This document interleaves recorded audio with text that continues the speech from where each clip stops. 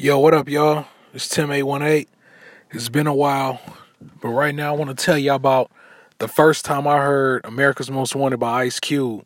You know what I'm saying? This album came out in 1990, so I was like 11 months old when this album came out. I was almost a year old, you know what I'm saying? But the first time I heard it, I was in high school. I was like in the 10th grade.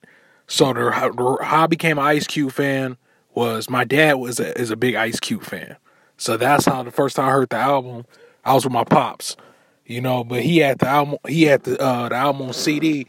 And from that time, the only thing I remember hearing that first time was the nigga you love to hate and you can't fade me. So I'm like, okay, that's dope. You know what I'm saying? Fast forward to like '07. I remember when I used to go to Best Buy out there, and when I used to live in San Bernardino. At this time, Best Buy used to let you make your own CDs, like a mix of your own CDs of like whatever song you want to put. So I remember I put the nigga you love to hate on there, you know what I'm saying? Because I remember from that time my pops played it. So, but I had the clean version and shit, so you got that. So then a few months later, when I started going on LimeWire, I remember I downloaded the whole album on LimeWire. And then from there, I pretty much studied it from there. Like, I listened to that album all the way through from there. And I'm like, yo, this is dope. Just from the production to the lyrics, everything. You know what I'm saying? Like, the way the Bomb Squad used to switch the beats up and shit. Like, I thought that was just dope as fuck. You know what I mean?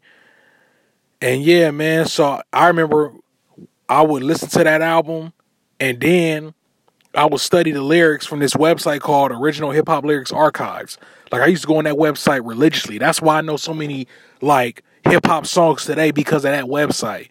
So they had his whole discography on there. So I used to listen to lyrics. I used to memorize his lyrics from that. You know what I'm saying?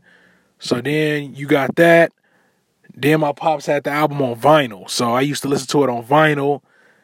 Then now I got it in my collection on like some iTunes shit. You know what I'm saying?